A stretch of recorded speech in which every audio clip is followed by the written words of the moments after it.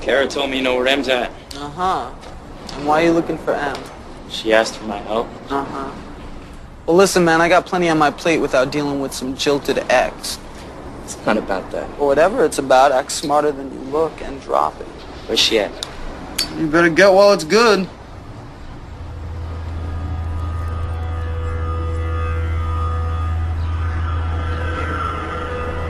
Heal it now, dig?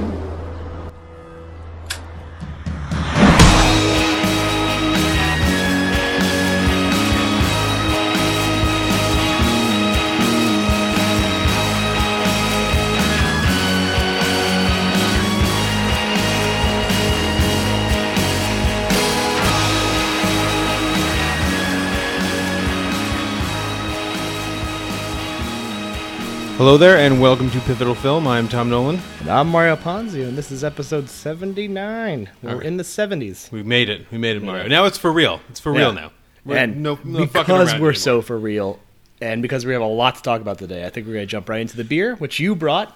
Yep. Kind of. We are so for real that I got carried away being so for real and forgot the beer we were supposed to drink at our house. We saw Eternity's Gate right before this, and we were both very excited to see it, that we ended up forgetting beers. Yes. So there was a liquor store right next to Cine 1234 in North Haven. Or is that New Haven? That's still New Haven. New Haven? Yes. Small fourplex. Cash only. Cash only. When you buy a movie, they actually give you one of those like ticket stub Yep. things. And if you don't have cash, it actually says there is a convenient ATM right next door at the liquor store where I bought this beer. They don't even have the ATM at the theater? No. That's great. It is a Dogfish Head because it's what they had. Closest we can get. Which is pretty close. Delaware, it's within walking distance. But it's a fascinating beer. It's called Wood Aged Bitches Brew. It is, I'm assuming, based or related to the Miles Davis record, Bitches Brew, which is featured on the bottle and featured on the. That's a good fragrance. On the 6-pack. It is a stout brewed with Honey. There is some African spices listed on the box, which I didn't bring up because we were in a rush. But I'll get back to you on that. 9%. It's a pretty heavy one. That fragrance is it smells nice. Tremendous. All right, let's dink it. Ooh, That is good. it's nice and sweet. Nope. Yeah, but it's not like overpoweringly sweet. It's sweet enough to underline the spice. So it does have a bit of spiciness too, which is nice. It finishes with like a tangy, not tanginess, like a nice little bite. Tastes like it's got like a grape or like an elderberry flavor. Maybe an elderberry, and it finishes with a bit of like nutmeg almost. I may pour this into a glass later. I may want to see what this looks like.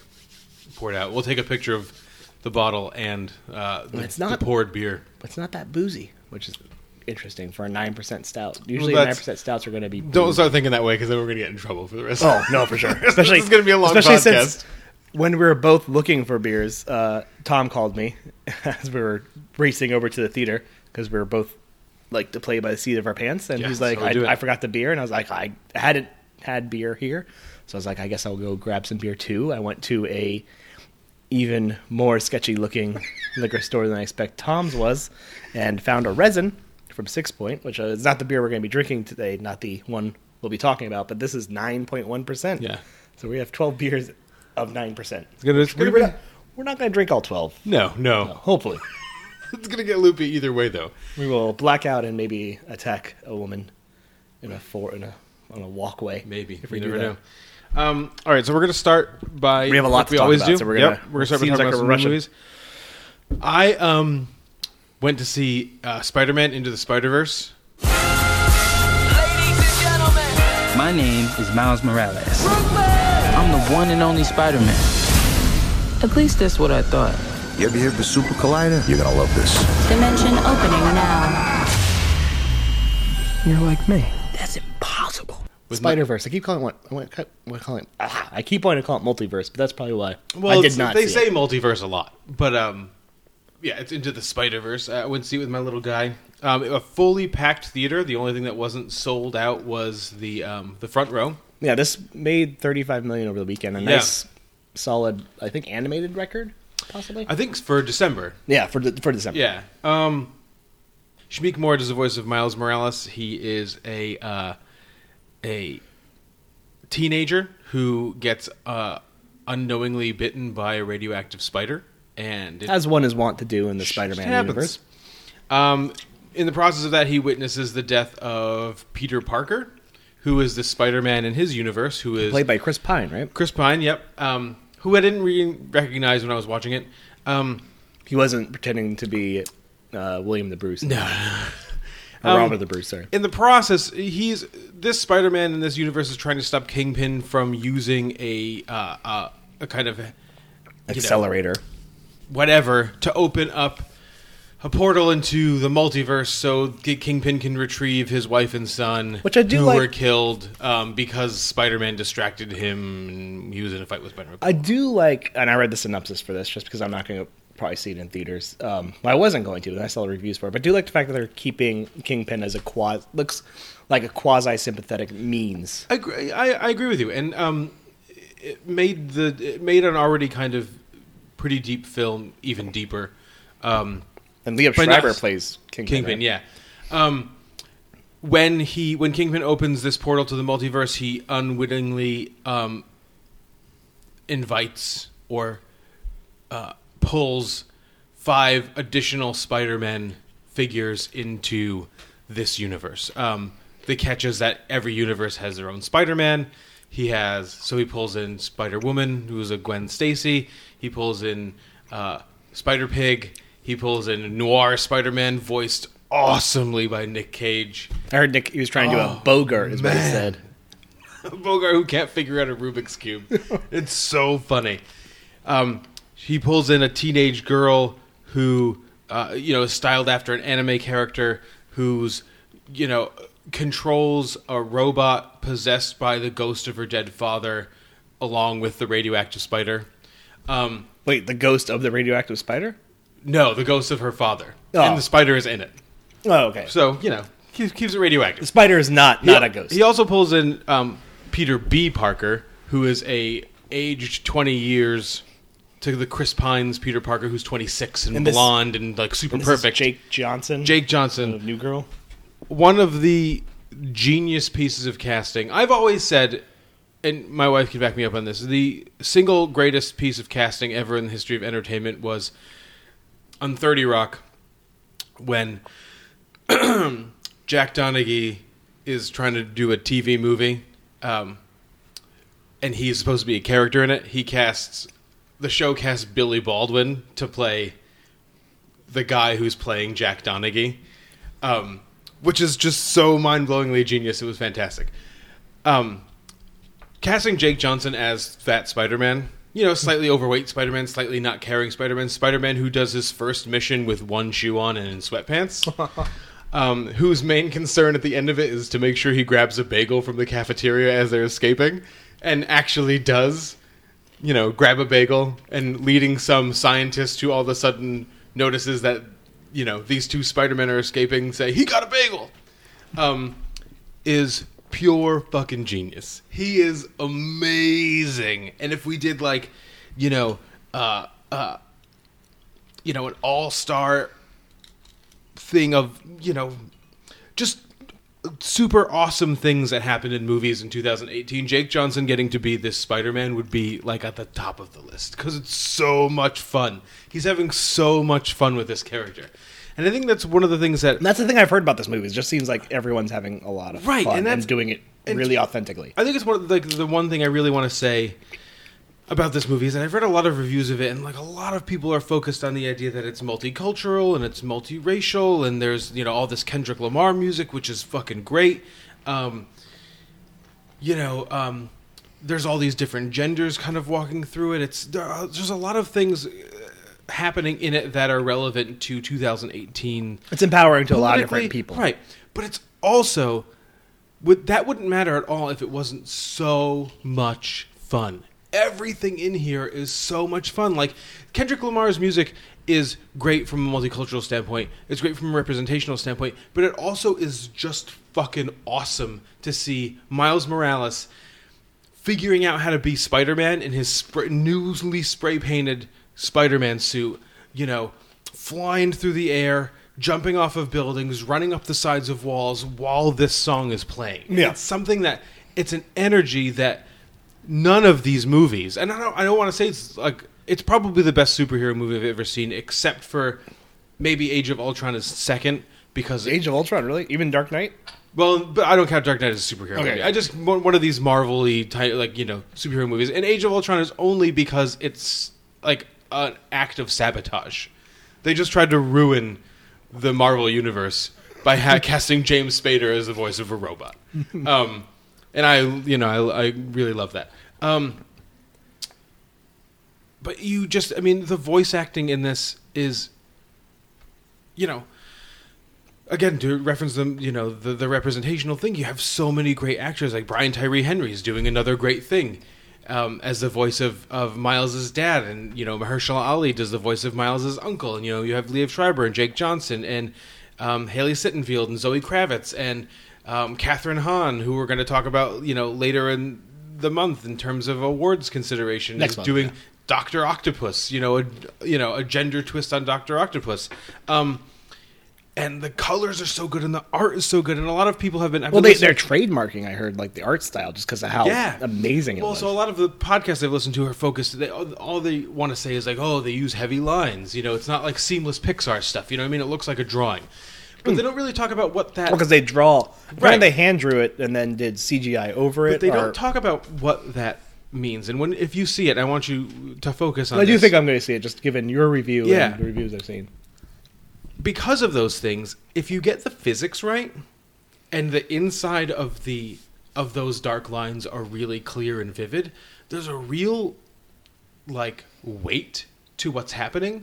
So when Miles or Spider-Man or anybody is swinging through, you know, the streets of fucking New York, you know, you can kind of almost feel that. You know what I mean? It's almost like you're on a roller coaster. And I didn't even see it on 3D, but you can kind of feel yourself being propelled by the weight of it, and it just adds to the excitement of the movie. And it's fantastic. It's utterly fantastic. It's going to be in my top 10. Did you say it for the after credit scene? Yeah, it's great. With the best, don't want to talk too much about the best thing is that, like, my 5-year-old, you know, hasn't seen very much Spider-Man stuff, so he didn't understand why it was so great. And that's Oscar Isaac, right? That did the 2099 voice.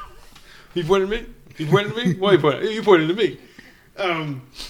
It's just so funny. It's just so funny. But also really profound, and that's what's important. It's like you are going to get, and once again, speaking as two white men, you're going to get, like, this is a year where you're noticing a lot of profound commentary or profound films featuring multicultural or African American stars, when those films are incredibly solid, and, you know, it doesn't matter if the movie behind it isn't good. When, you know, Black Klansman and Sorry to Bother You are doing what they're doing, that's when you can recognize that work, like, even more so than you would.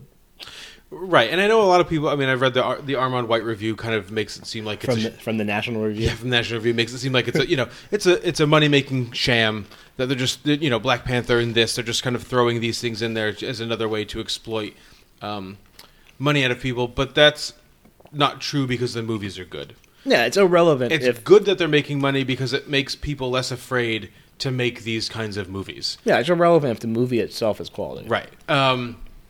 I don't, you know, we could talk about it again if you see it. You know what I mean? I will. If we have a slow week, we'd be glad to talk about it. This would be a good movie to bring up, I think, with the way you're feeling about it during our end-of-year awards discussions when we talk about the animated feature categories. And I've got a spot open now on my best of list for this movie, because a movie that was going to be on it isn't on my list anymore, Mario. Was it the movie we just both saw this week? No. Well, yeah, it's a movie we both saw this week. It's the movie we're going to talk about next, and that would be Alfonso Cuarón's Netflix masterpiece. I'm making major air quotes. Quotation marks. Roma. Oh, yeah. Go, Mario. Go. Oh, we're going right into Roma, huh? I'm unleashing. I wrote unleashing Mario. Nothing about the written, directed cinematography by Alfonso Cuarón. Yep. Edited by Alfonso Cuarón and Adam Go. It tells the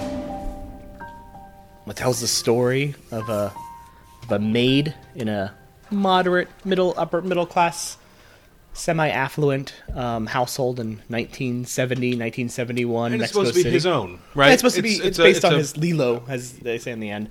Lebo? Lebo. Yeah. Lebo.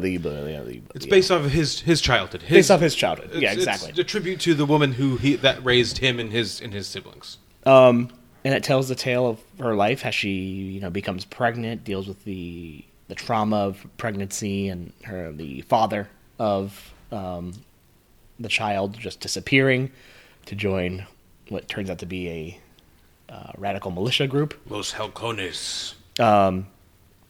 And deals with the day-to-day life stresses that a lot of women faced in the early 1970s in Mexico City, with husbands who would leave them, with men who would abandon their responsibilities, eventually exploding into the streets. I believe it's based on the Corpus Christi riots? Massacre, yeah. The Corpus Christi massacre. Turn on my mic. And, based... At its core, it is just the tale of one woman and her relationship with his family. And it is... Don't do it! Don't do it, Mario! Fucking awful. It is not the worst movie. I would not say that. It is so masterfully made in the sense that Alfonso Cuarón is a master filmmaker. Like, he can sleepwalk his way through a really well-made film. And we're not saying he did sleepwalk his way through this movie. He clearly didn't. No, this is a labor of love. And that's why I'll be disappointed, and am disappointed by the success that it has received from the critic circles, and the success it will probably receive from the Academy. Well, if it means keeping awards out of the hands of Star is Born, yeah. Then fine. Because like this is definitely a movie that had a lot of tremendous effort put forward by somebody who deeply cared about the subject matter. The unfortunate thing is that I literally fucking hate everything about the way it was done. Oh man! Not that I don't care about the subject matter. I just so loathe how the subject matter was presented. The one thing I would very much argue against is the cinematography of this film and the love of the cinematography. I mean, this is something that you've talked about in podcasts previously. Like, the point you're going to make now is not a point. It's consistent with everything you feel about cinematography. Yeah. The film critic David Bordwell in Poetics of Cinema said that narrative is a whole, and agents take up a place in a larger rhythm of event-driven activity. And this is a film whose cinematography is so devoid of activity. It is constant, excluding several sequences, constant static cameras presented in an incredibly well-framed image that do nothing to advance or drive the narrative. It is simply looking at a portrait as the action goes on. Man, I am sounding real mad. As the action goes on around it, and it does nothing. It does absolutely nothing to evoke emotion, to coax the opinion of the viewer, to add any sort of element of emotions, excluding a few sequences. Most notably, the entire sequence where the massacre starts occurring, that kind of like long pan shot, that's brilliant. Like, and that shows that there is moments of utter brilliance. But there's so many scenes during the first 60 to 70 minutes of this film that were really championed as though they were building a narrative. And you see a lot of the critical reviews that laud this film say that it does start slow and it slowly builds to these explosive moments, but it doesn't, because those explosive moments are still very much presented in a methodic way. And this is a meticulously crafted film, but is methodically and meticulously crafted in such a way that it is meant to be a day in the life, a slice of what is happening, a very naturalistic sort of mix between French New Wave and Italian neorealism, I guess. It's kind of like an evolution of that. Yeah. but it doesn't do anything to evoke emotion. When movies like that, when you look at the Italian neorealism, the films like Bicycle Thieves or Umberto D, those films do things with their camera, do things with the blocking of their actors to actually create some sort of pathos. And this film is devoid of pathos. Well, even like something modern, like Happy as Lazzaro. You know what I mean? Exactly. Is echoing that Italian realism, but like, and that's like doing something. But it's funny that you bring up the French New Wave, because I felt that way too, especially because I watched the Brian De Palma documentary like right after this, and he was talking about about being into the French New Wave when he got into filmmaking in the '60s, and they showed these clips of like the 400 Blows, and they showed the clips of Breathless. And there's a lot of in those movies. There's a lot of vertical camera moving along with the actors and along with the action, but you get a lot of horizontal movement of the camera, which Cuarón does. I mean, Children of Men is some of the best shots in Children of Men, which I think we're going to talk about later, are just his Cuarón's panning, his horizontal panning shots. But that camera's on something and it's fucking moving. Well, yeah, you know what I mean. It's not just kind of most of famous sequence is that long one take that's on. It's not a dolly sequence. It's I'd say a steady cam sequence. Yeah. We'll research that and talk about that more knowledgeably in the months to come. But there is a life to the camera, and when the camera is static, and frames a shot beautifully in Children of Men, it's to invoke a sense of maybe pending dread, or calm before violently taking that away from you. Think of the sequence in Children of Men, inside the car, where it gets nice horizontal panning, which eventually leads to a moment of extreme violence. Or that take where Clive Owen's character is walking before the terrorist attack occurs. These are moments that drive a rhythm. Going back to Bordwell, he says that conceptions of narration, plot structure in the story would try to take into account the overall form of the film. The assumption here is that the regularity refined across the whole artifact allow us to make inferences about the purposes of the makers. Cuts or camera movements may carry us into a scene, and this movie doesn't do that. I am always knowing I'm watching a movie. Yeah. I'm always looking at something with such artifice, and this movie is so artificial. One scene I would actually say is poorly done, and I don't understand what he was trying to do. And maybe that's a fault of me, and I'd like to hear your thoughts of it. Is the New Year's fire sequence? Where it does that long single take of that drunk man singing.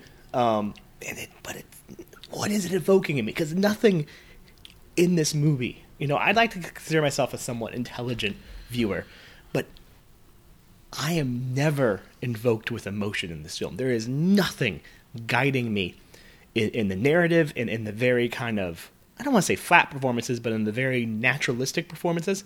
There is nothing carrying emotion for me. Yeah. That's my problem. I felt nothing watching this. Except boredom.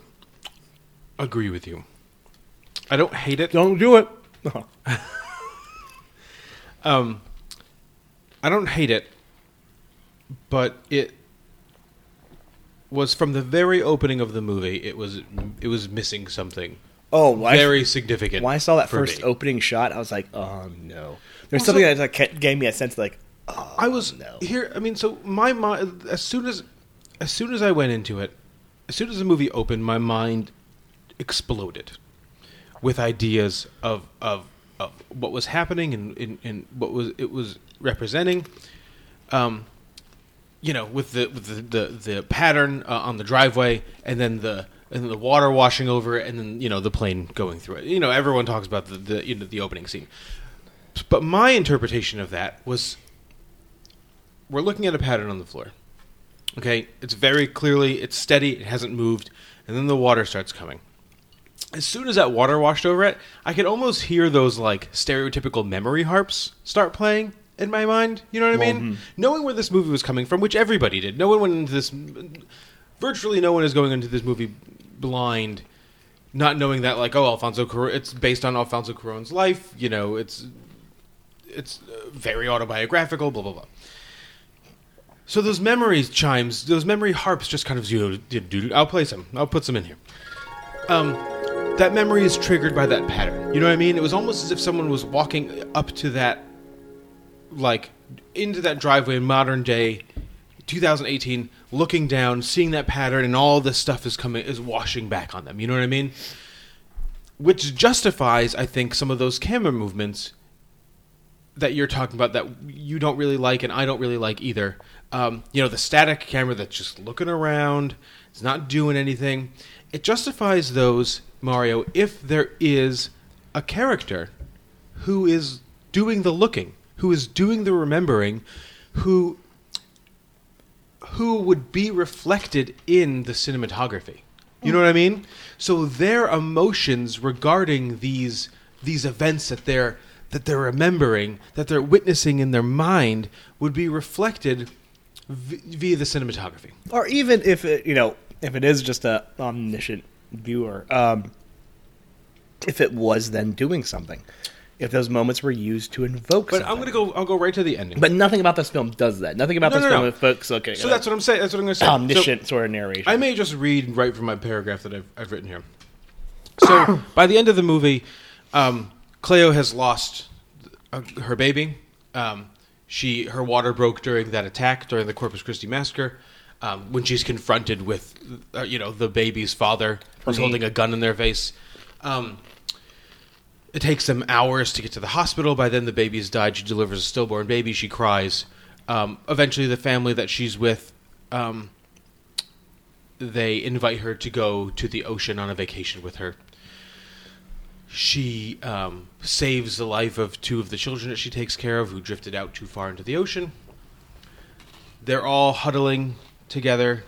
It's the homepage of the Netflix screen. I'm sure you've seen it, this shot. It is. I believe this is the Variety 3rd best shot of the year. I'm going to explain why I don't think it is. Well. They are huddling together. There's... On the surface, it looks gorgeous. She's, walking up and down the beach, and she's got this beautiful sun behind her. She's shadowed. Absolutely any single shot in this movie, you take a snapshot of that, put it on a wall, and that's art. The crux of this scene, though, is when, after she saves the kid, they're all huddling together, and they're like, Cleo saved us. And Cleo says that she didn't want to have the baby. She's crying, she's weeping, she's like, I didn't want to have the baby. This is supposed to be a very poignant scene, right? Because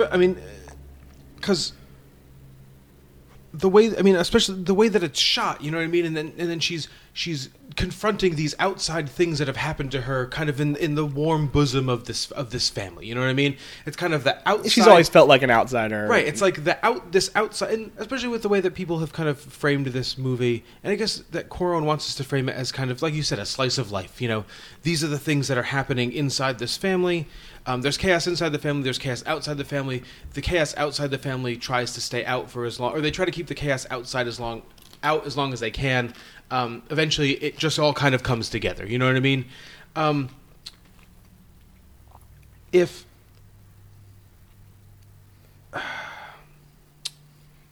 So this is, it's kind of like a pivot point in her life. But like the camera, it doesn't do any, like the cinematography doesn't do anything else. You know what I mean? It's just, and when they get home, it's the same. It's the same shot that you had, or it's the same shot that you had at the beginning when that scene started. You know what I mean? But then when she gets home, she's answering the phone again. The camera's still static and drifting around. She answers the phone. She's picking up clothes. She brings a bunch of clothes up to the roof, I suppose, to wash them. Like we've seen her wash stuff on the roof before. The plane comes back to nicely bookmark it. There is literally no emotion attached to this sequence of events at all. And what I wanted the whole time was whoever this viewer was that's remembering these things, and it's not me, and it's not you, and it's not anyone else who's going to watch it. How are we...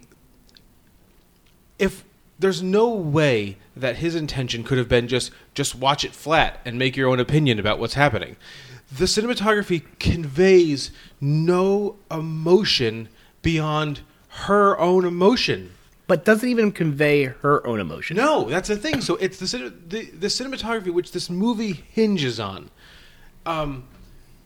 isn't doing any work. It's not doing any emotional work. And the thing that I wanted the whole time, and I know I'm not supposed to review movies that don't exist. I would have been okay if the movie. That's your rule. I review movies that don't exist all the time. It would have been really audacious of Cuarón to, during the fire scene, you know what I mean, when that guy is singing, to just keep panning around and to show Alfonso Cuarón as a modern guy just standing there witnessing these things. How powerful would that have been? Yeah. You know what I mean? Because then we'd be forced to interpret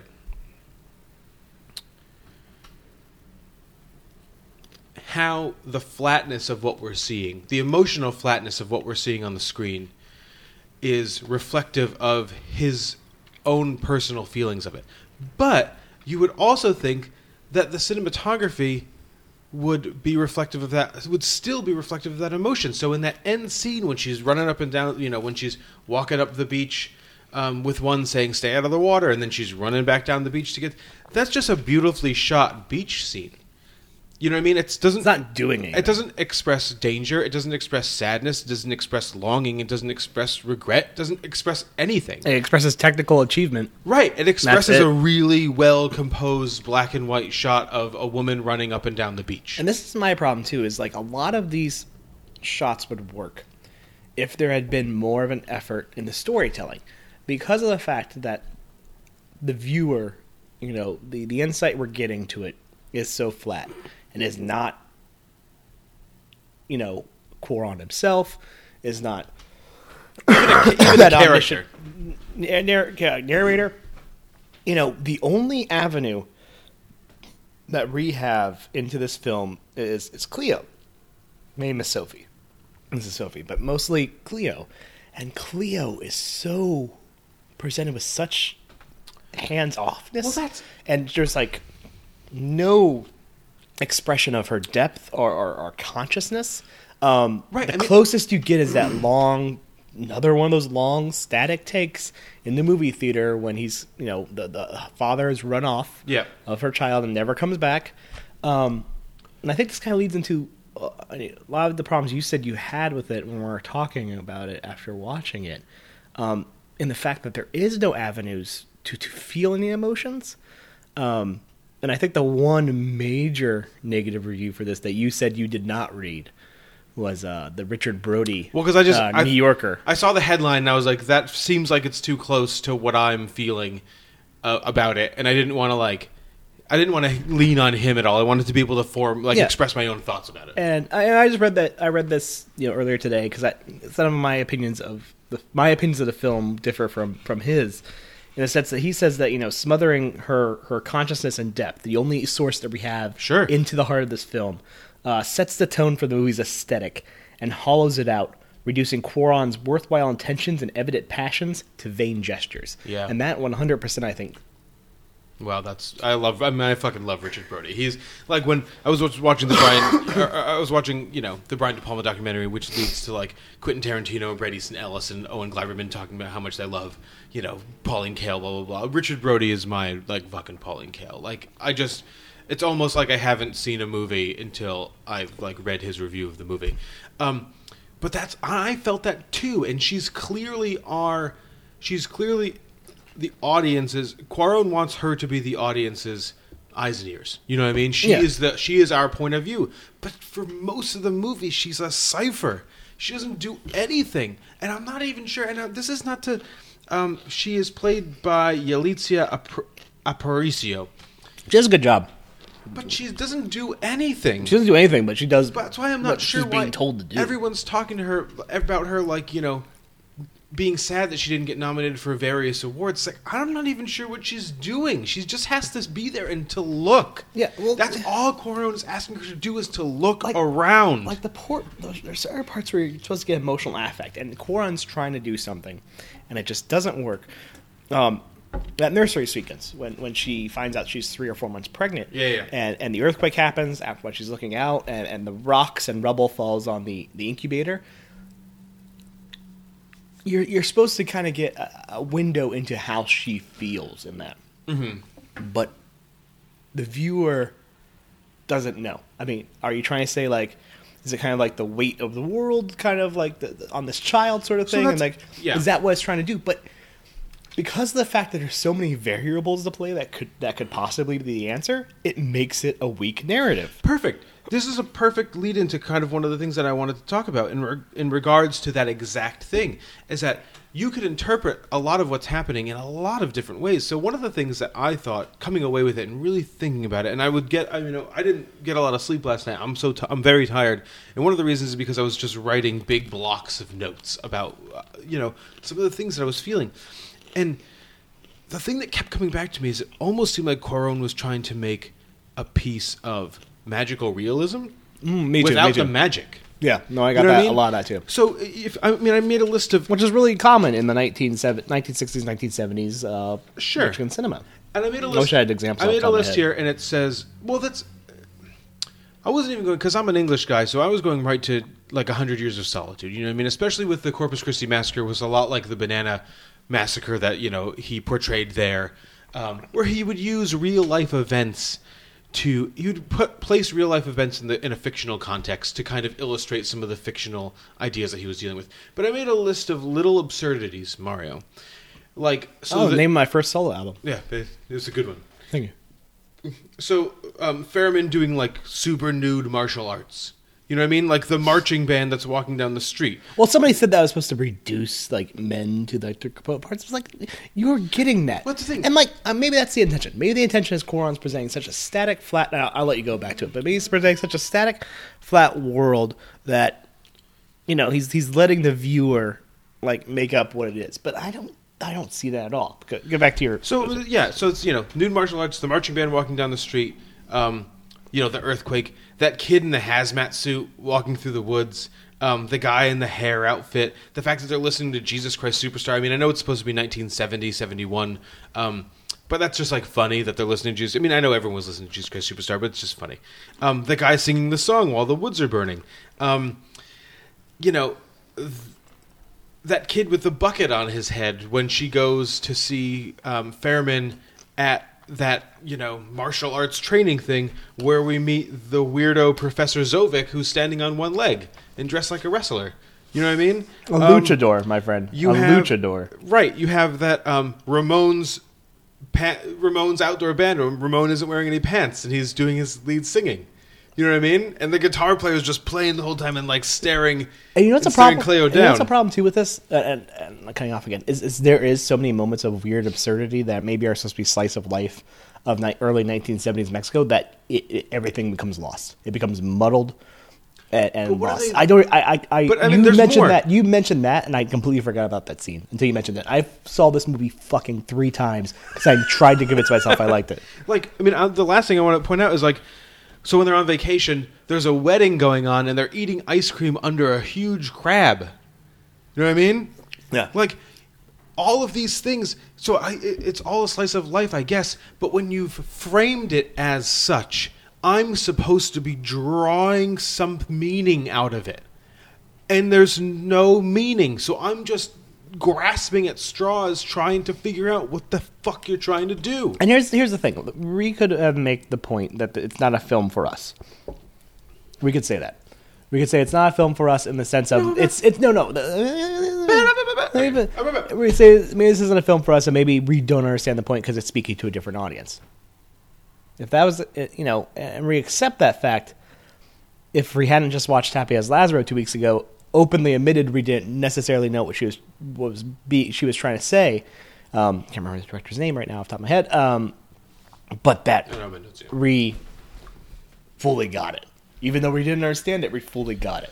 And it offered us, and it offered the viewer something. It offered the viewer a place to be. And Yeah. I think one of the problems with the way that this movie was shot is that even though I think it's trying to show an example of like, very detailed. It's almost begging you to be in this place with them, but because of the way it's shot, because it's so static, and because it's so emotionless, you can't get in. Like, where am I supposed to get in here? I mean, I want to get in. I desperately want to get in this movie, but I can't. I don't know where to go. And I mean, it's. I'm grasping at metaphors like the flying metaphor with the plane book. The movie's bookended by planes. There's the movie they go see that's taking place in planes. They go see another movie that's taking place in space. The car is named a galaxy. I mean, it's clearly showing the the constant going back and forth with tight spaces. Obviously, showing the galaxy's too big, but. Well, it's clearly showing that there's a... I mean, I think the metaphor ultimately is that there's a world outside of this world. And we get to see that world outside of the world when, the massacre happens. But it doesn't let you... When it tries to ultimately bring it all together on the beach scene, it fails. And if it's going to fail, if the movie is saying that even after all of this class rules... and she goes back to being Cleo, the servant, and they go back to being the family. They may be a little closer, but blah, blah, blah. Then the movie and the way that movie is shot should reflect those emotions, right? There should be a sadness present at the end of that movie, and there isn't. It's just more blankness. It's just more static. I mean, and I'm perfectly happy. I loved the fact that there was no score. Loved it. I fucking loved it. But you got to give me something. I mean, because why? What else? What am I watching this for? I could just go look at a painting. You know what I mean? Yeah. Just show. I mean, it would be a really fantastic art project. Like, get a huge the Armory on fucking Lexington Avenue in New York City and put a bunch of shots. Put the whole frame by frame movie up for you to just look at and see. I mean, that would be because that's kind of what we're doing. Because it's gorgeous. It is gorgeous, but it's gorgeous in service of nothing. Yeah, exactly. It's still lifes of nothing. And it's unfortunate that looking at art and looking at cinematography that we weren't fulfilled at all this week by any sort of what is this we saw at Eternity's Gate. The grain of madness is the best of art.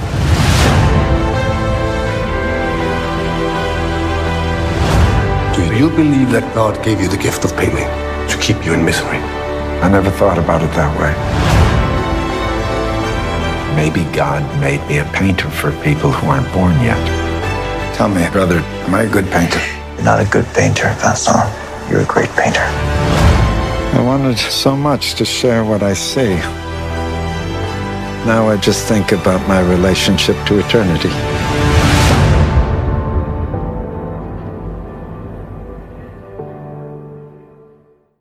The movie that me and Tom forgot our beers in excitement to go see.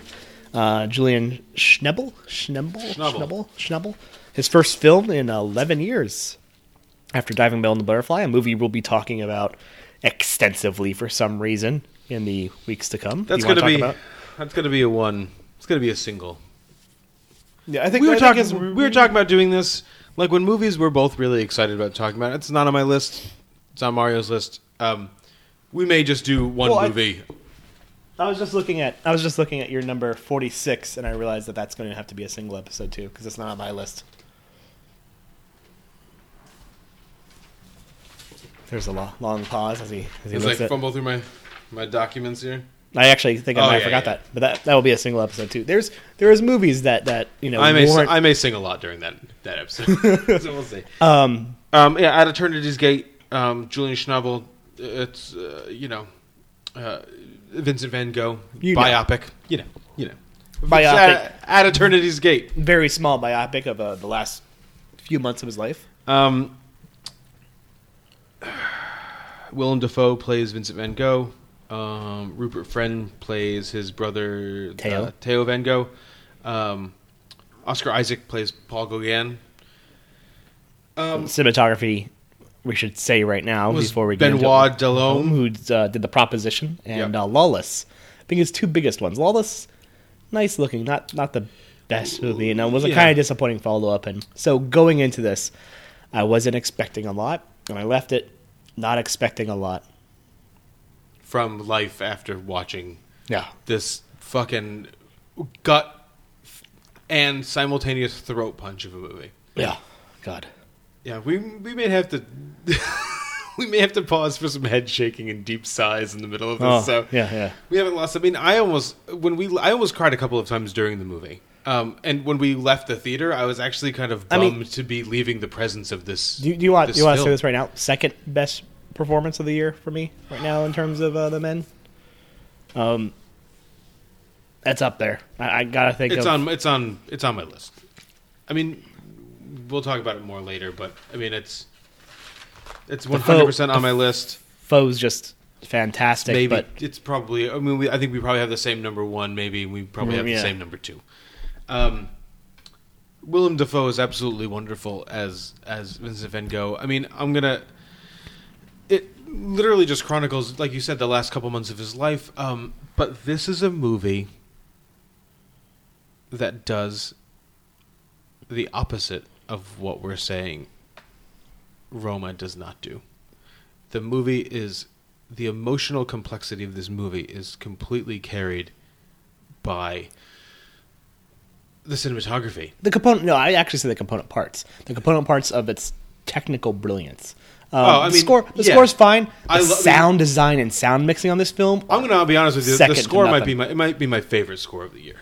No, I love the score. I was trying to undersell it, but this might also be. I'm going to go home and purchase this score. I don't care how tired I am when I get home. I'm buying this. Talk about a score that's so. And I was underselling it because I didn't. You're the music guy, but talk about a score that so brilliantly underlines mental condition in so many moments. Mental condition, but not just stereotypical mental conditions. Not illness. Really, even like happiness. No, not mental illness. Mental condition. How his thinking. I mean, the way that those piano chords, they're so open. This is such a good movie. Those bass notes overlap each other is a perfect mirror to the way that Schnabel uses the dialogue in this movie as another example of Vincent Van Gogh's diminishing, mental condition, where these things are overlapping, but the score is so beautiful. It's obviously evidencing how Van Gogh is perceiving the world around him. You know what I mean? And it's different than how he's perceiving his relationship to people. You know what I mean? So as these notes compound on each other, everything just gets more beautiful to the point where that at times some strings come in and it's too beautiful for him to look at and he has to lay down and just stare awestruck into space. But Schnabel does this brilliant thing that I didn't even understand the first couple times he did it, where he will, have these characters recite a bunch of dialogue in a scene, and then Van Gogh will replay it in his head. And the dialogue will change. Right. Very slightly. Do you notice that? Yes. Especially really prominent in that last scene with Teo and his wife. Jo, I believe was her name. I didn't write it down. It just goes to show kind of not necessarily the paranoia, but just the anxiety, just the absolute anxiety and fear of rejection and loneliness that Van Gogh suffers. And I mean, it's an utterly fascinating movie. I mean, it was written. And it's such a fucking love letter to Van Gogh.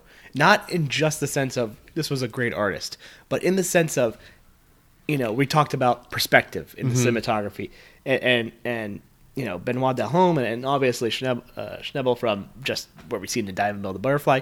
Every time you get his perspective, it 100 Van Gogh's perspective. It dedicates itself to his vision and retina problems from lead poisoning. As the movie goes on, it deteriorates. It gets worse. I know. Every time he looks at the sun, even though he sees the sun as beautiful, the sun's presented as this overwhelming thing because light created, from his vision problems, creates these halos, these really disgusting kind of to look at on a big screen. The fact that half the screen is, because it was like, what's that called? Not dual-sightedness, but the bifocal sightedness, basically. Half the screen's blurred, but man, it just makes you... It's cut, and it's like, half the screen's it gets worse worse and worse, and it just makes you feel for this man who just all he wants. And, Dafoe, known for playing his villains and craziness in the past in these last 2 years with Florida Project and now this, just presenting himself as like somebody you just want to kind of like hug a lot. You just really want to hug the guy like constantly. Yeah, and this is just every single piece of this film works. And nothing doesn't work. Nothing doesn't not work. I really want to get your opinion on this, and I wish we could have talked during the movie. I liked it. I probably loved it, actually. It was something I didn't notice until he had the scene with Mads Mikkelsen, who's playing a priest who's running this asylum that he's been fucking placing. Mads Mikkelsen, man. He's in the movie once, and he's in the movie once. He was like, fantastic. "Oh, Mads Mikkelsen." You seen The Hunt, by the way, with Mads Mikkelsen? No. You watch that sometime. Okay. We're fucking brilliant. I'll write it down. One of the best modern actors who's not a star. He one of the things I find really fascinating that this movie did was it leaves the dialogue to take place in these long chunks. So, they're not... I mean, there are moments of, like, short dialogues, but there's also these long scenes that kind of act like plays. Like, mini plays during the movie. But told in such, like, a Jonathan Demme style way to the... Head on. Looking at the camera. Jonathan Demme would use, like, a level angle. But you know what I mean? But these are all... They're different. You know what I mean? They're slightly askew. They're doing some kind of work. It's always the other person who gets the head-on thing. Van Gogh never gets... He does. When he's talking to the psychiatrist after he cuts off the ear. That's true. And when he's talking to the woman. But they're different because he's not just making eye contact. He's looking all around and he's kind of interacting with his own face. Yeah. He's talking more about himself and not about the other person. I thought it was such a brilliant idea to kind of leave these moments of dialogue alone and then intersperse them with more of this heartbreaking but exultant music and, the cinematography. You know what I mean? To let these things be separate, let these moments when he's interacting with the world around him, it's obviously a different thing. And until it becomes not a different thing when he gets out of the asylum and he's in his brother's apartment, looking at all his paintings and wondering if he's actually a good painter. You know what I mean? And it overwhelms him, and then it overwhelms you, the viewer. Right. It's the sound design is so mixed so inconsistently. There's dual layering on the on the shots. The editing is really frantic and doesn't make any really sense cohesively. No. And so it just makes you so uncomfortable, and you 100% feel how he feels. Or you could suppose he would have felt. And even that first, when he gets to Arles the first time, when he sits down in that chair and he paints that picture of his boots.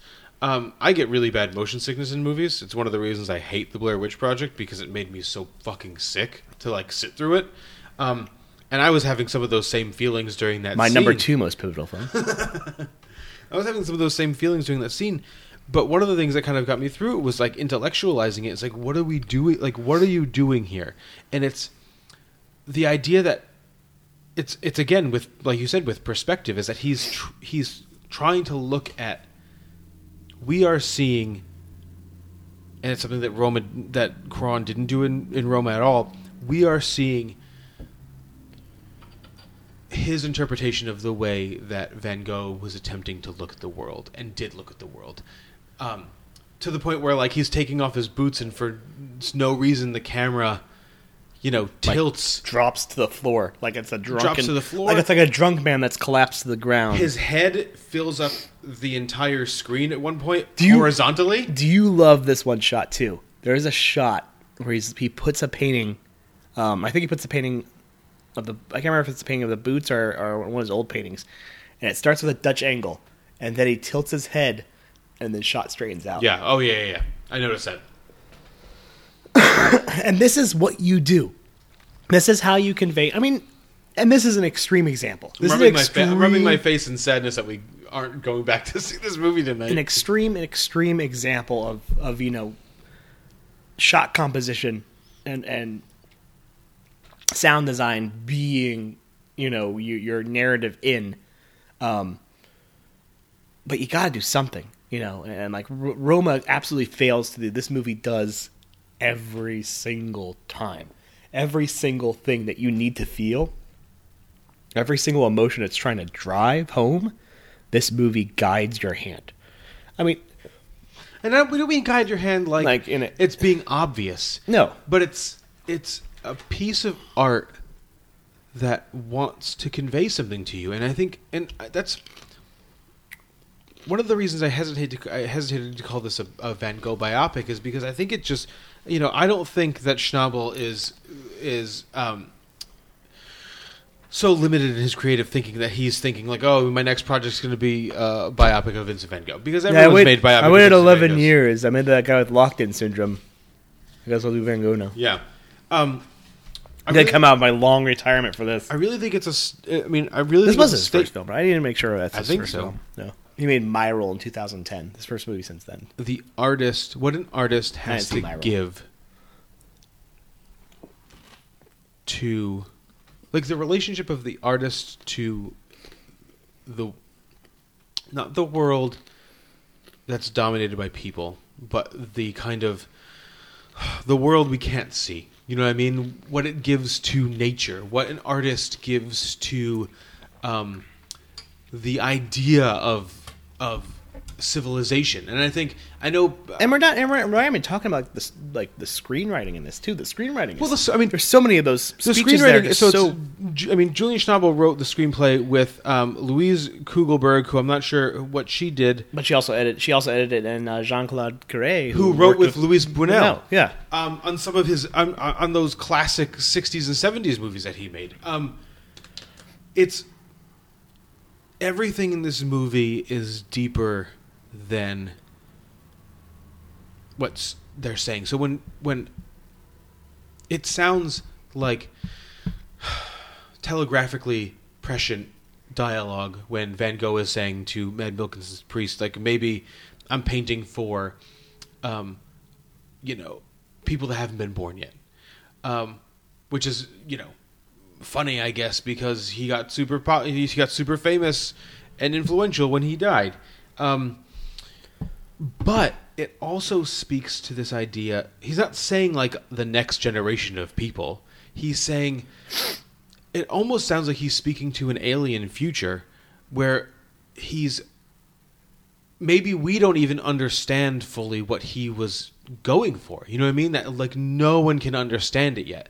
That it's going to take eons for people to be able to process the vision that he was giving to everyone. I mean, when he was painting that doctor, Matteo Amalric, who was in Diving Bell and the Butterfly, and he's talking about this exact thing that, he's not sure that people, sometimes his paintings are failures, and he's not sure that it was the right idea to kind of convey to people, to tell people what to see.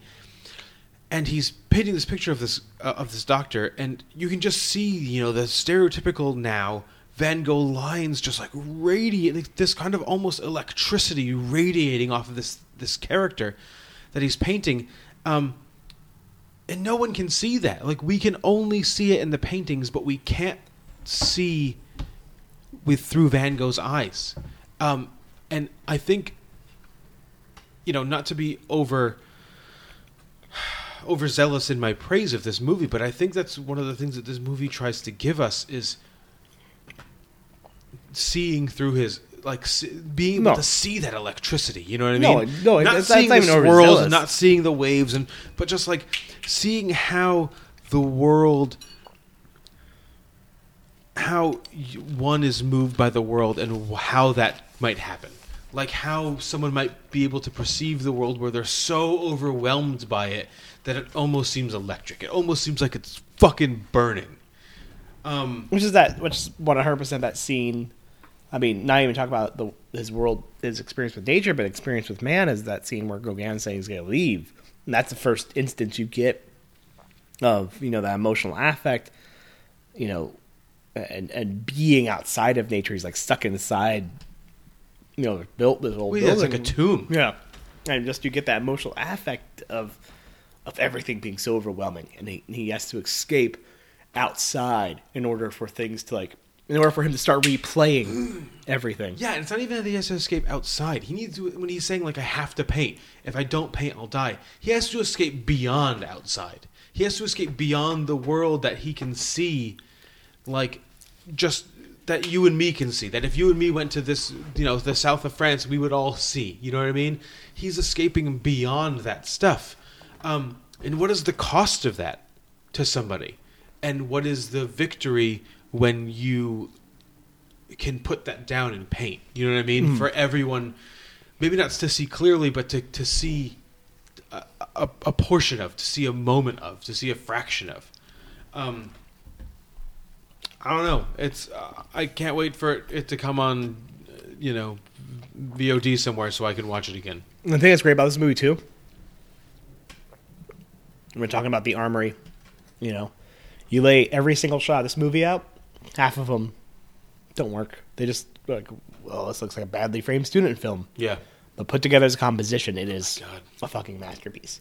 Just like Roma, put together still by still is a masterpiece. Put together as a composition, it doesn't work. And this is why film is that three-dimensional narrative. It requires all the senses. And this movie, well, maybe not smell. Maybe. Who knows? This movie makes full use of. That's why the medium everything. exists. Yeah. You know what I mean? Yeah, okay. At Eternity's Gate, directed by Julian Schnabel. Find it somewhere and fucking see it. It's unbelievable. We will be right back with our number 79s. Yeah.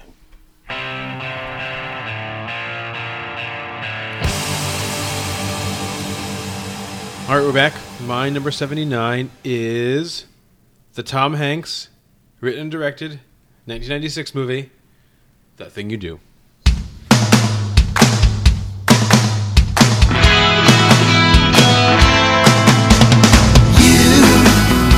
Doing that thing you do, breaking my heart into.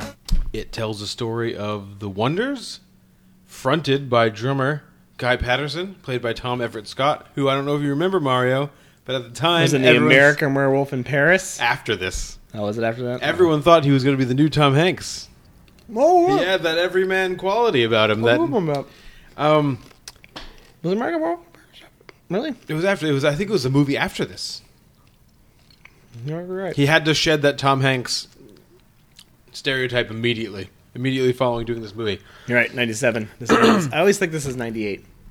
The movie tells the story of the Wonders' rise to fame, and then with their one-hit wonder, That Thing You Do, and then the moment where that all kind of falls apart and they just fade away into oblivion, like so many other one-hit wonders. Much like Ethan Embry's overall career. You have Can't Hardly Wait on your list, right? Mm-hmm. It's the top 10.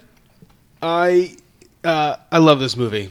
I love this movie with all my heart. I have loved this movie with all my heart ever since I saw it on video cassette, probably in 1997 when it was released on video cassette. I am a drummer by trade. Some of my earliest drumming memories are of putting in my earplugs and putting in my dad's huge old 1970s, 1980s headphones with the 1/4 inch jack into a stereo and listening to a tape of the soundtrack for That Thing You Do and playing along to the songs. I learned to play drums, what I'm saying, from playing That Thing You Do. I once, in my jazz band in high school, did a way too long drum solo during a funk number that was just the I Am Spartacus song that Guy plays for Del Paxton. That just got faster and faster and faster until I just had to stop, and everyone gave me dirty looks and said, like, that was really bad. But it was the only move I had back then, Mario, because of That Thing You Do.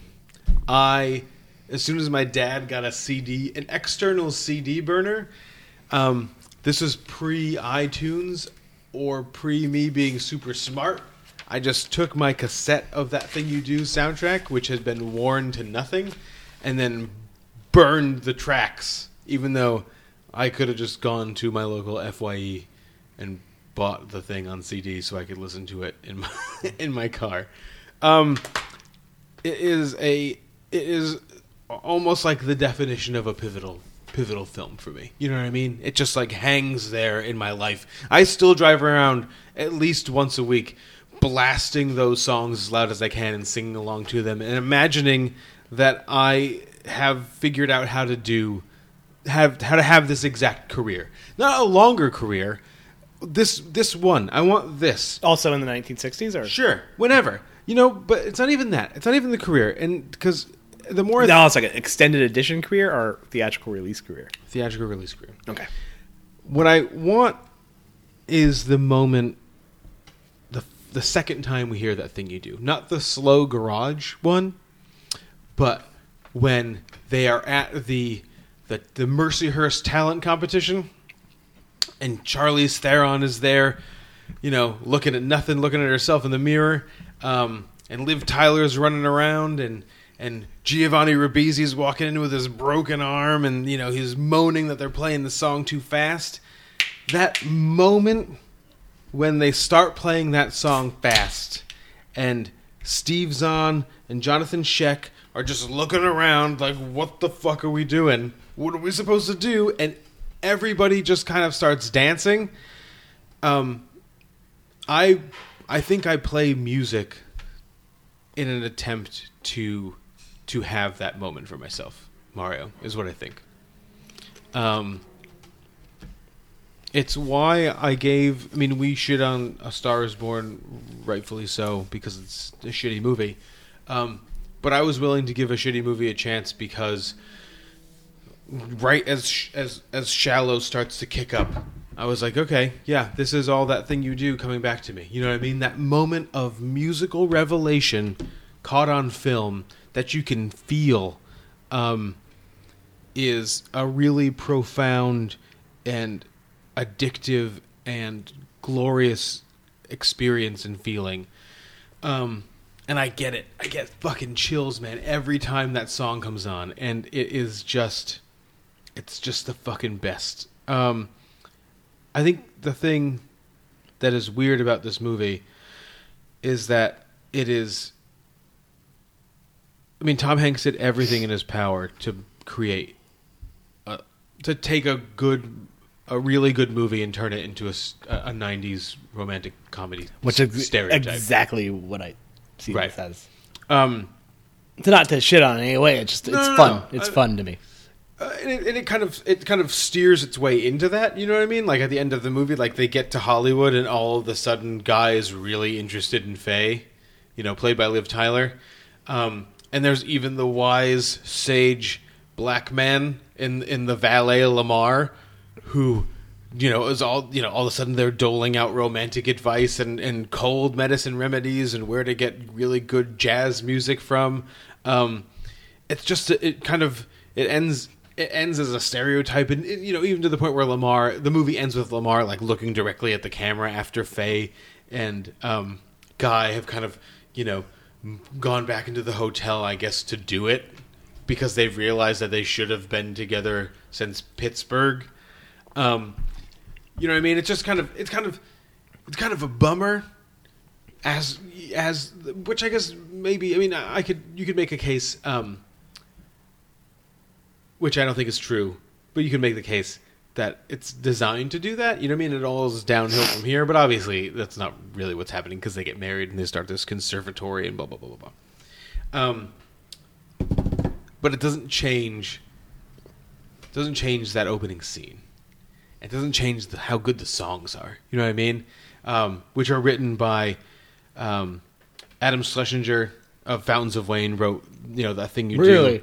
I did not know that. A couple of the other songs were written by the Gigolo Aunts, who were a New York band, power pop band. They got this band, the Candy Butchers, is represented with some vocal performances and stuff. It is, the songs are so good. I think, The Ringer, which is, that media, whatever, website that I reference frequently, they've done like best movie songs and best musical lists recently, and That Thing You Do was like number 5 on the best musical list, or number 4 on the best musical list, and That Thing You Do, the song, was like number 4 on the best musical songs. That's number 1. I don't know. Something shitty. A Star Wars one was way too high. The Christopherson one or the current one? The current one. Ugh. But if you're going to make one of these movies, the song has to be good, right? I mean, that's great. The key. That's the key to the whole thing. Is the song's still semi-famous. It should be. Like, I mean, it's people a great fucking song. You could go do, and people will jump into it. Yeah. I'm sorry, I'm not saying a lot during this. It's just this movie. I'm trying to think of a similar film of mine that you've seen. Maybe it's the next movie we'll talk about that just did not hit me in any way. Besides, like, that was entertaining. Maybe Patriot Games was kind of similar. Yeah. But, like, I took some from Patriot Games, but this one is just. But I mean, I'm not looking for like validation. No, I know. It's just I'm just apologizing to the audience for being so quiet. It's fine. It's fun. It's really well done. I mean, you get that great breakthrough Steve Zahn performance. I mean, this is where Steve Zahn became like a person. And then, like, Perfect Getaway made him a star. Sure, yeah. I thought you were going to say Sahara made him a star, but you ever see Perfect Getaway? It's actually really good. No, wait, maybe I did. Who's in it? Timothy Olyphant, Mila Jovovich. Oh, no, it's a really very typical early 2010 thriller. It has 2 of my least favorite actors in it, in Timothy Olyphant and I Mila always Jovovich, forget you hate Timothy Olyphant. I guess we'll not be talking about the Deadwood movie when it and comes Josh out. Duhamel. Well, I think Deadwood's a stupid show too, but that's just. I don't like HBO TV. I just don't like it. Either. I'm sorry. I like Carnival, Wire, and Deadwood, and that's about it. I liked Oz briefly. I don't like Oz. I liked The Max. Can we talk about The Max? Which one is that? It was an animated show based on the cartoon. Based on the comic book. Oh, I don't remember that one. Okay. Is that 90s? Oh, yeah, I guess. It was... Was it an Image comic? Was it an Image comic? Maybe it wasn't an Image comic. I don't even remember anymore. But remember he was purple and he had claw hands and he talked to bunnies? Remember this, Mario? The Max? You should add blinking sounds right now. And there was like a cave woman? Nope, I do not remember this. But no, it's entertaining. It's really entertaining. Really competently directed. Bring that gem back. But it's what makes this list interesting is the fact that a movie I find so Saturday afternoon on TBS. Oh yeah, and so that's Saturday afternoon on TBS, and I forget about it. Makes such an impact on you. Right. Well, that's. I mean, we don't really need to go back into like the purpose of the lists again and again, but I think that's kind of one of the great things about movies is that everything's going to hit you. Things are going to hit you at a different time, in a different way, in a different station of your life. If I had just seen this movie for the first time now, I would be like, that's a good song. I'm going to go download that song and then just move on with my life. You know what I mean? But because of when I saw it, it is, it's monumental. Its importance is just... Its importance to me as a film and as a series of songs cannot be understated or overstated. Excuse me. Its importance to me as a movie and in a series of songs cannot be overstated at all. It's like everything. It's my music. I mean, I'm going to say this a lot during the next the next 30. This is we're in the heart right now. We're in the heart, and I'm going to say this a lot. Like. This is the dream. The dream is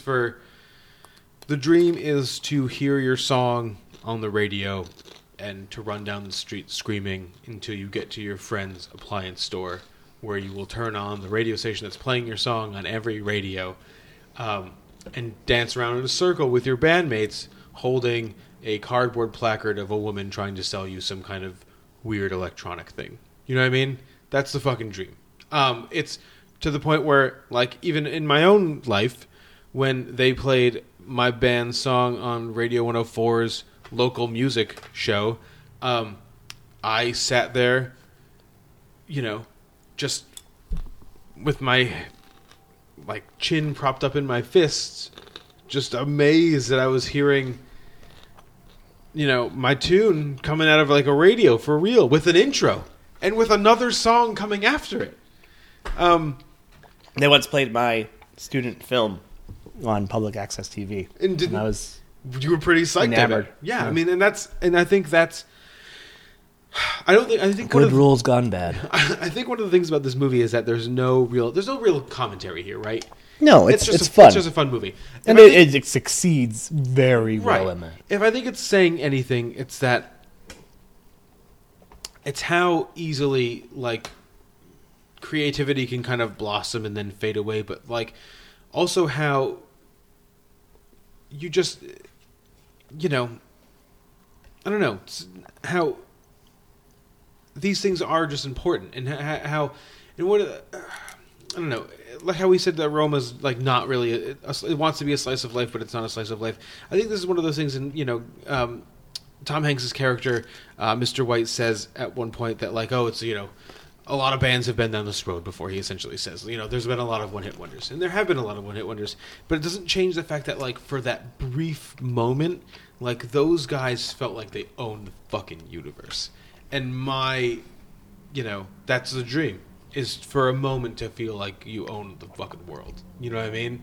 And if it's just because you had a one-hit song and you got it printed on a bunch of labels and you played a couple of shows and they played it on the radio, then you did it right. For a moment, you did it exactly right. You did that thing you do. You did that thing you do. All right, we will be right back with Mario 79.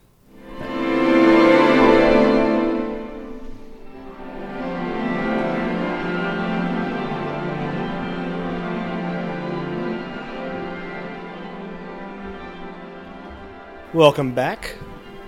As Tom has said before, he has 4 2017 films on his list. Conversely, I also have 1 year. A plethora of films from this particular year on my list, and this is the first one, and that is the year 2006. Initially released at the 2005 Sundance, where it won the Grand Jury Award. This is a neo-noir satire, I'd argue. Oh, okay. All right. Satire Continue. in this Brick. Brendan? Emily? I really screwed up. Screwed up how? The brick. What? I didn't know it was bad, but the pin's on it now. You gotta help me. Slow down now.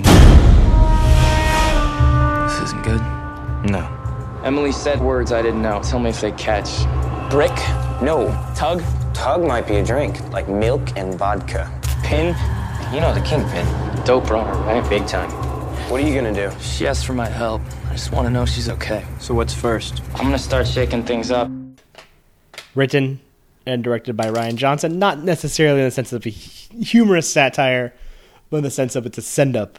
It's satire in the most general of terms. Oh, you're chewing on your mic. Between my nacho chewing, I'm listening intently to hear how the send-up works in this. Continue. Okay. It tells the tale of...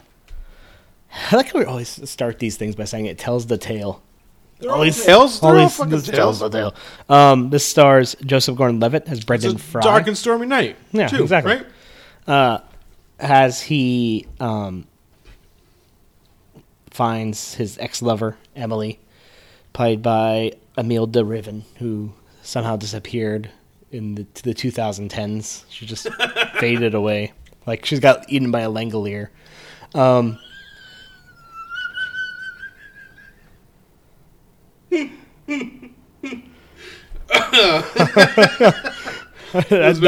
That joke landed way more than I thought it was going to. It was good. He tries to find out how she was killed.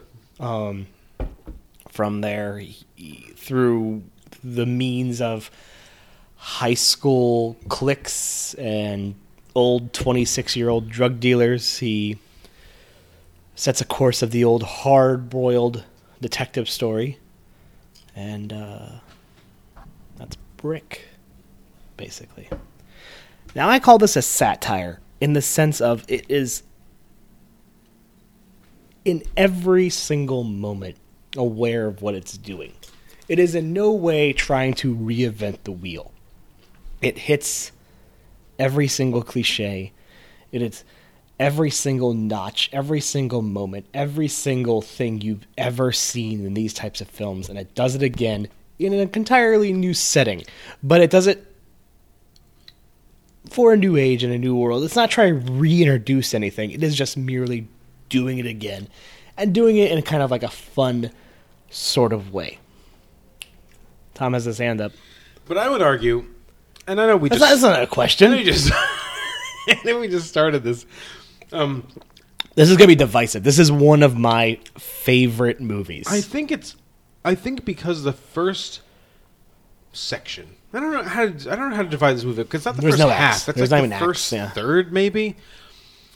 Is really clever in the fact that it seems to be using the environment of a high school. It seems to be Brendan seems to be navigating the hard-boiled detective, themes through this really Byzantine world of high school politics. You know what I mean? And it seems very strict about that. It doesn't really go outside of the specifics of the high school, of the institution, until it does go outside the institution, and then, like, I don't know, the wheels come off of it, and it kind of turns, and then someone gets shot in the head. So my argument was, it would be just like, you are doing something really interesting in using this high school setting as a kind of stand-in for, like the political world, or for how cities operate, the things that, like, these hard-boiled detective novels generally traffic in, or like the mafia. But it's using a fairly good simile in high school to do that same thing, but then it doesn't do that anymore. See, that's why I look at it as a satire. I look at it in the sense of, it is not trying to do those moments. It is not trying to be clever. It's not trying to do those Dashiell Hammett things, or any things that you see in the hardboiled detective worlds of something like Chinatown. It is merely taking a very common trope known through the ages, and at this time was kind of gaining a resurgence. Because of some of the stuff that happened. LA Confidential had also come out 8-9 years earlier. Inherent Vice had been written and come out a couple years before this. I think Inherent Vice was written by Pynchon. Big Lebowski does a lot of similar things. It just tells it in a new, fun way.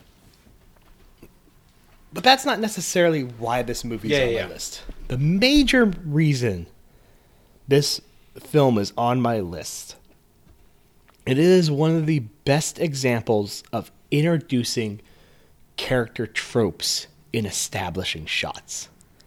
Every single character in this film, their establishing shot defines the nature of that character. Not that you're not going to give me an example, but I would like an example. Or several examples. I'll give you many. Give me all the examples. Let's go with the simplest one. The brain. Yeah. Just doing the Rubik's Cube. Sitting there, solving the Rubik's Cube. That's pretty simple. Glasses. He's got the glasses. He's got the thick rim glasses. He's kind of sitting there. He's got a briefcase. He's got a briefcase, but he's an observer. He's outside the world. He's not a part of it. He's doing his own thing, but he's got his ear to, he's got his back to the wall, people watching. The wallflower has always been the people watcher. That's the brain. You got Laura. Laura, in her first shot, she's flirting with Brad. She's positioned her body in such a way against the car that she's like playing the coy kind of, and her look on her face. Is kind of playing that coy sort of, I don't know what I'm doing, I'm the pretty girl, but her body nature sort of moves Brad in a certain way. She blocks Brad into moving in the way. She's playing that puppet master. Emily, the first shot you see of her is dead. just in the water. So you know she's dead. Yeah. But no, you see her dead, but it focuses on just the fingers and the hair and the purity of the being. The first, and you know, we see Tug.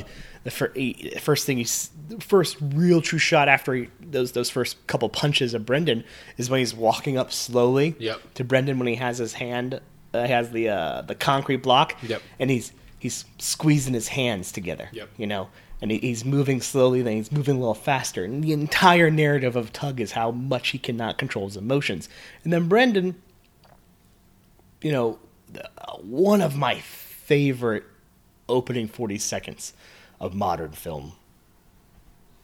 Hot take. Just looking at. Do we have a hot take? No, I don't. I am. Yeah, that's fine. But just, you know, Joseph Gordon-Levitt, who I think is, I don't. He's not an underrated actor. He's a really good actor who just doesn't do a lot of stuff ever.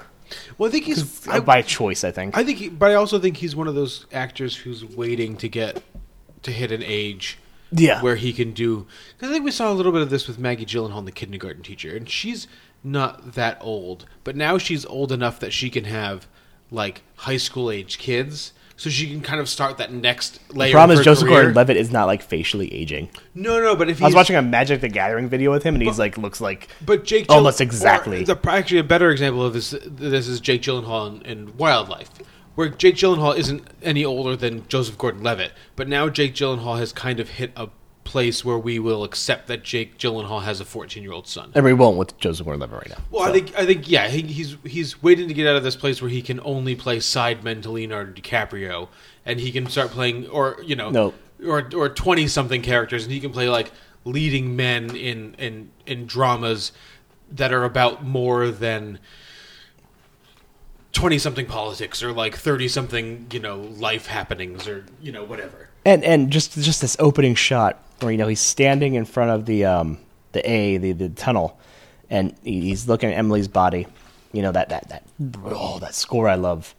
Not really a score, just that hanging theme that plays in various tones and intonations throughout the film. And you just get this focus on his face. Rian Johnson is smart enough to frame it in such a way that he's leaving it purely up to Levitt to kind of like carry this contemplation, planning, plotting, but also just this intense frustration and anger, which is then presented throughout the entire film by Brendan just getting the shit kicked out of him, as though he's paying penance. He is dying basically near the end of this movie. He's almost coughing up blood. He's, but he feels like he's almost put, the narrative plays itself in such a way that he's put himself in this position. And this is his way of needing to get something done to save Emily.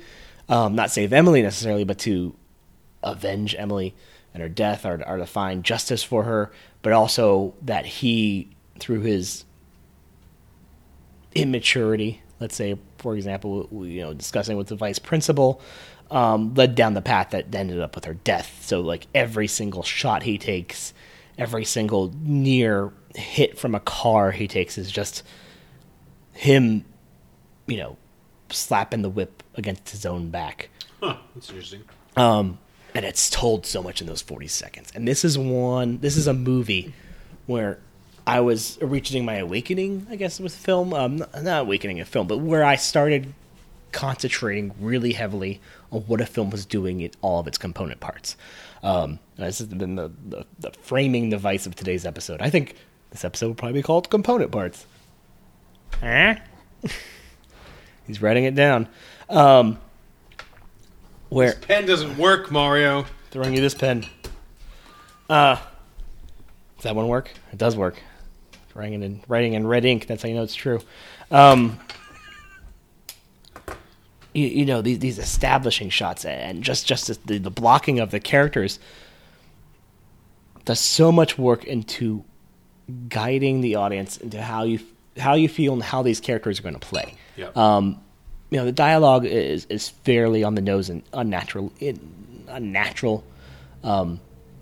But it's supposed to be. It's supposed to be. It's stilted. It's very stilted, but in purpose. But it wouldn't really give you an affect for how these characters will play out necessarily. Besides how the dialogue leads it. But it wouldn't feel real if not for establishing from the get-go what each character's archetype is going to be. And this is a movie that so fully engenders itself with archetypes. Yeah. I agree with you. Oh, no, that's I'm going to say something against that. Well, again, I'm going to push back on the satire then, because doesn't satire imply a level of... it's obviously not comedy, but like a humor? Like, is there a humor to Dode getting shot in the head? Like, what are we satirizing here? With, like, everyone at the end of the movie getting killed. I am using the term satire in the sense of exaggeration. Not necessarily irony or whatnot, or the humor, but a lot of times satire is the term, at least now, is in satire is used to say an exaggeration of a trope. Yeah. Not a comedic, not a humorous, not an absurd. No, I get it. But it is 100% leaning in on the worlds that have been created by the hard-boiled genre. Is such an extreme and dialing everything up to 11. But my argument, I think, is that it does that for a while, and then the pin shoots, and then Tug shoots Dode in the head, and then it goes beyond. The first two. That's you're done with. And then it goes beyond. Then it goes beyond the satire and becomes just the thing that it was. But does it? Because even after Dode gets shot in the head, they do a callback to the trunk opening up. Yeah. There's a lot of these callbacks to moments that are just kind of silly. Not necessarily silly, but exaggerated. Even past that point. And yeah, I would say that Johnson pin focuses his plot after Dode. There's a lot to be done in the 25 to 30 minutes that follows. But I would argue, I think the one moment where, your satire thing is really makes a lot of sense to me is, when they're in the Pin's house and the mom. Even the mom, and later on, right. Exactly in the last shot where you have these two different gangs together, and the mom is just walking around with her chicken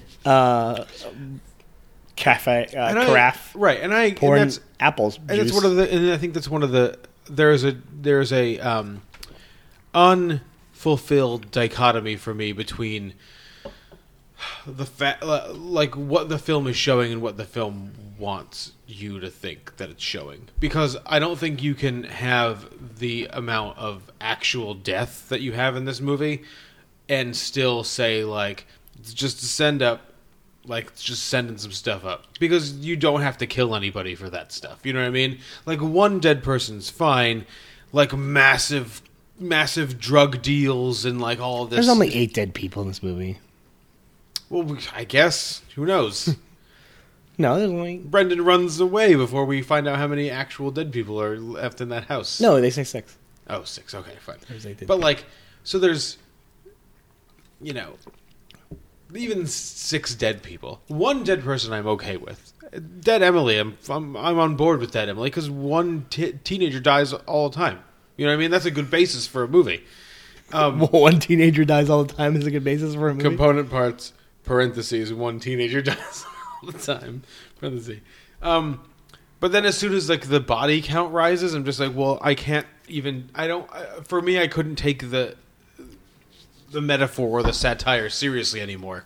Well, no, I would agree. So Dode's death has good, as neat of a shot as it is. Sure. It's a really neat shot. Not so much the blood spatter, but this smoke that kind of pops out of his head. The fact that this movie was made for $500,000 is fascinating. Yeah, it does not at all look like it's $500,000. I thought that was Richard Roundtree's salary. Yeah. It might have been. It might have been. Yeah. $450,000 of that was Richard Roundtree's salary. Well, that's how much the movie was made for. Was $450,000. But yeah, I would just say, a hard-boiled detective film, any sort of noir film has to get a lot of places very quickly, and this has to get those places in 100 minutes. And it spends the first 20 minutes even getting back to the point, the catalyst of all the action, where Emily dies. So you have 20 minutes of build up to what is usually going to be your opening shot, in these sort of films. She is both the damsel in distress and the victim. And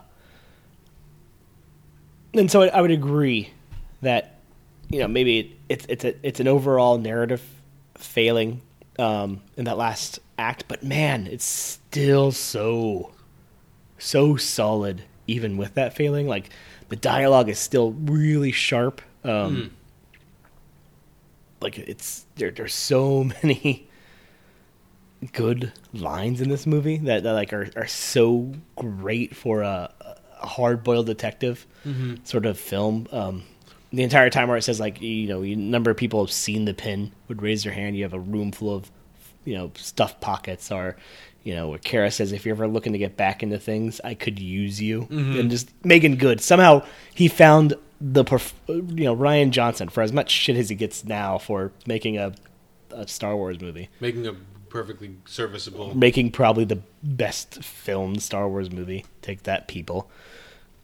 Well, it had the best moments in it, but it certainly had the best moments in it of like the last 5 Star Wars movies. Well, yeah, it's the best. It's the most film of the Star Wars movies. Maybe Rogue One. Who fucking cares? It's Star Wars. Nobody gives a shit. But getting an actual performance out of her and actually getting her to say like those lines, like with that gravity, with that double entendre, right? That entire like motherfucker line in the end, like the nice little double play of like, you're the dad, motherfucker. Yeah. Like those things are, it's clever. And for somebody who was 21 at the time. Yeah. Tell me about like, when do you see it in 20, theaters? I was 20. I saw it in theaters.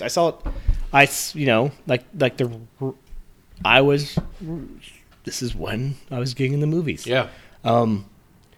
2004 was my start, so the movies are going to pop up on my list. We'll talk about them. 2005, a movie that's going to pop up on my list later that was already on the list, History of Violence, was the first movie I looked at and was like, oh, I can break this movie apart. History of Violence, And so like after that movie, I started looking at movies as components. Yeah. And this one just works in so many ways where, the screenwriting has on the nose as it is clever. The cinematography works in so many ways, even though a lot of stuff in this is on the nose. That shot where he's looking at the A-frame picture, like where the brain says everything is, maybe a symbol of a place where drug deals or meetings are going down. He's looking at this A picture. It takes it's like a 30-second shot. It keeps coming back and forth, and eventually the camera kind of does a slow pan down to mirror the fact that it's the tunnel. And he colors it in. Yeah, exactly. But even before he colors it in, like when it pans down, you're like, that's the tunnel from the beginning. It gives like the viewer a little like, hey, you know what this is finally. Things like that. Things like even the direction of like the fight scene between him and Brad.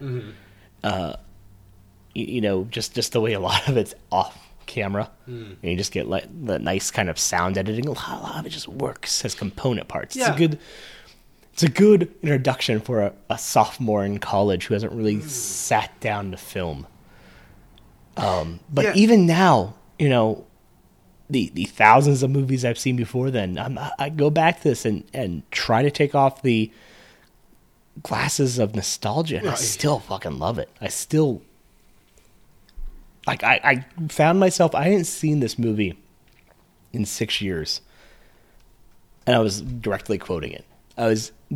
It made that much of an impression on me that I could jump into a random scene that didn't even make an impression on me and quote it line for line. I mean, I do the same thing with That Thing You Do. You know what I mean? It's like I think they're similar movies for us in the sense that for whatever flaws they may, or like the years have kind of showed that they may have, you're just like, I don't care about that.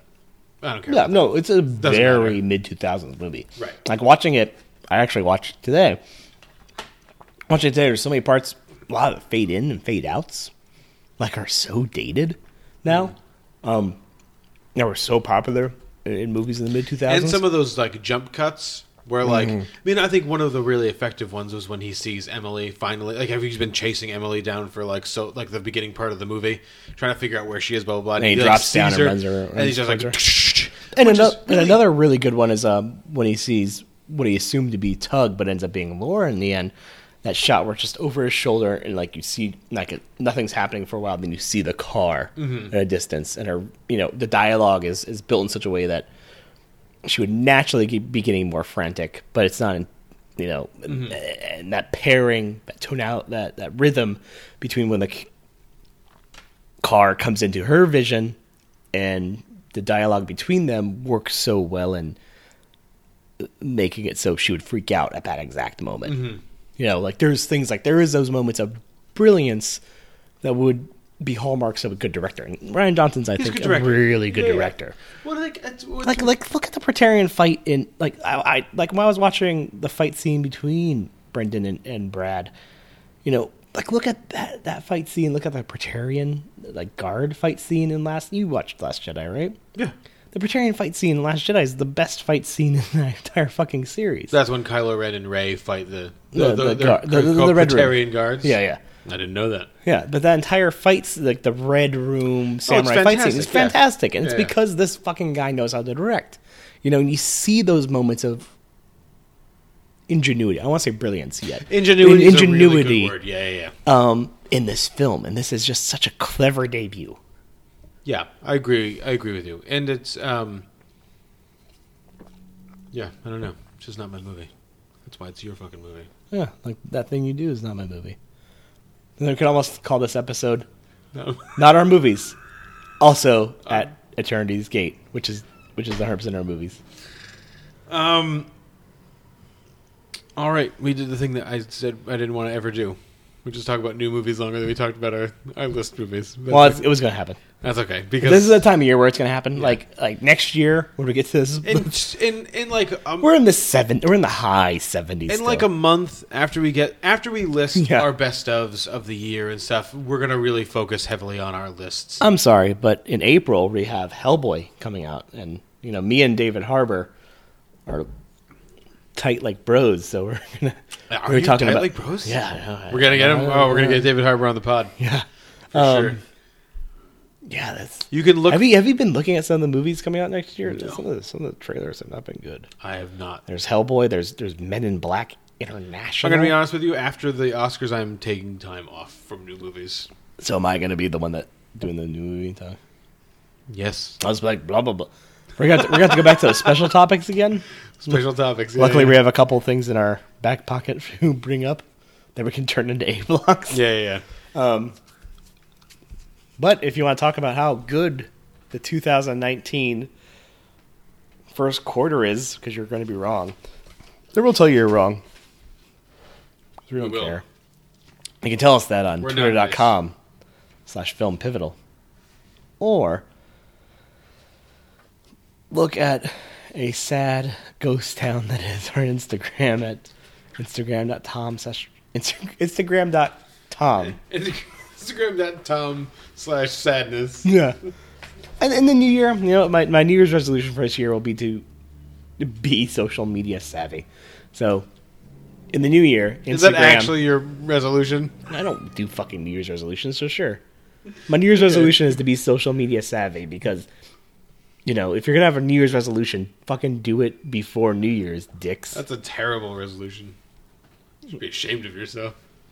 You're the only... what's funny is that if that was true, you'd be the only person that says, I want to spend more time on social media for the New Year's resolution. Everyone else in the world is like, I think I should spend less time on social media. But you're just like, I'm going to do more. I gotta get more in there. I'm going to tell you this. Every time I'm on my phone at work, which is mostly when I'm on my phone, when I'm not at work, I'm not on my phone because my work involves little actual work. I'm so glad nobody from my work listens to this podcast. I'm either on the movie Reddit or on Bataju.com playing a board game. There you go. So, actually being on social media might be proactive for me. There you go. Yeah, might actually involve something that involves some work. This podcast might actually be more work than my actual job.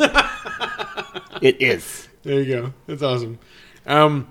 If you want to tell us how awesome your job is, or want to do that, email Mario and tell him to do a better job at his job, you can. I don't work for the state. Don't worry, guys. You can send us a message at pivotalfilmpodcast@gmail.com, or you can go to pivotalfilm.com and you can see links to all of our episodes and to how to subscribe to us and to list the beers that we drank. And we might actually put a full list of the. We might actually list the spices in Bitches Brew. We will. Yeah, we'll definitely do that. There's a lot of them. And if you want to rate us, whatever you want to rate us, and give us a comment on iTunes or whatever people say, you could do that too if you want. Whatever. Pop up with your Zune. Do people still have Zunes? Rate us on Microsoft Store. Until then, do what we're going to do, which is go see a movie, drink a beer, and we'll talk to you next week. Have a good one.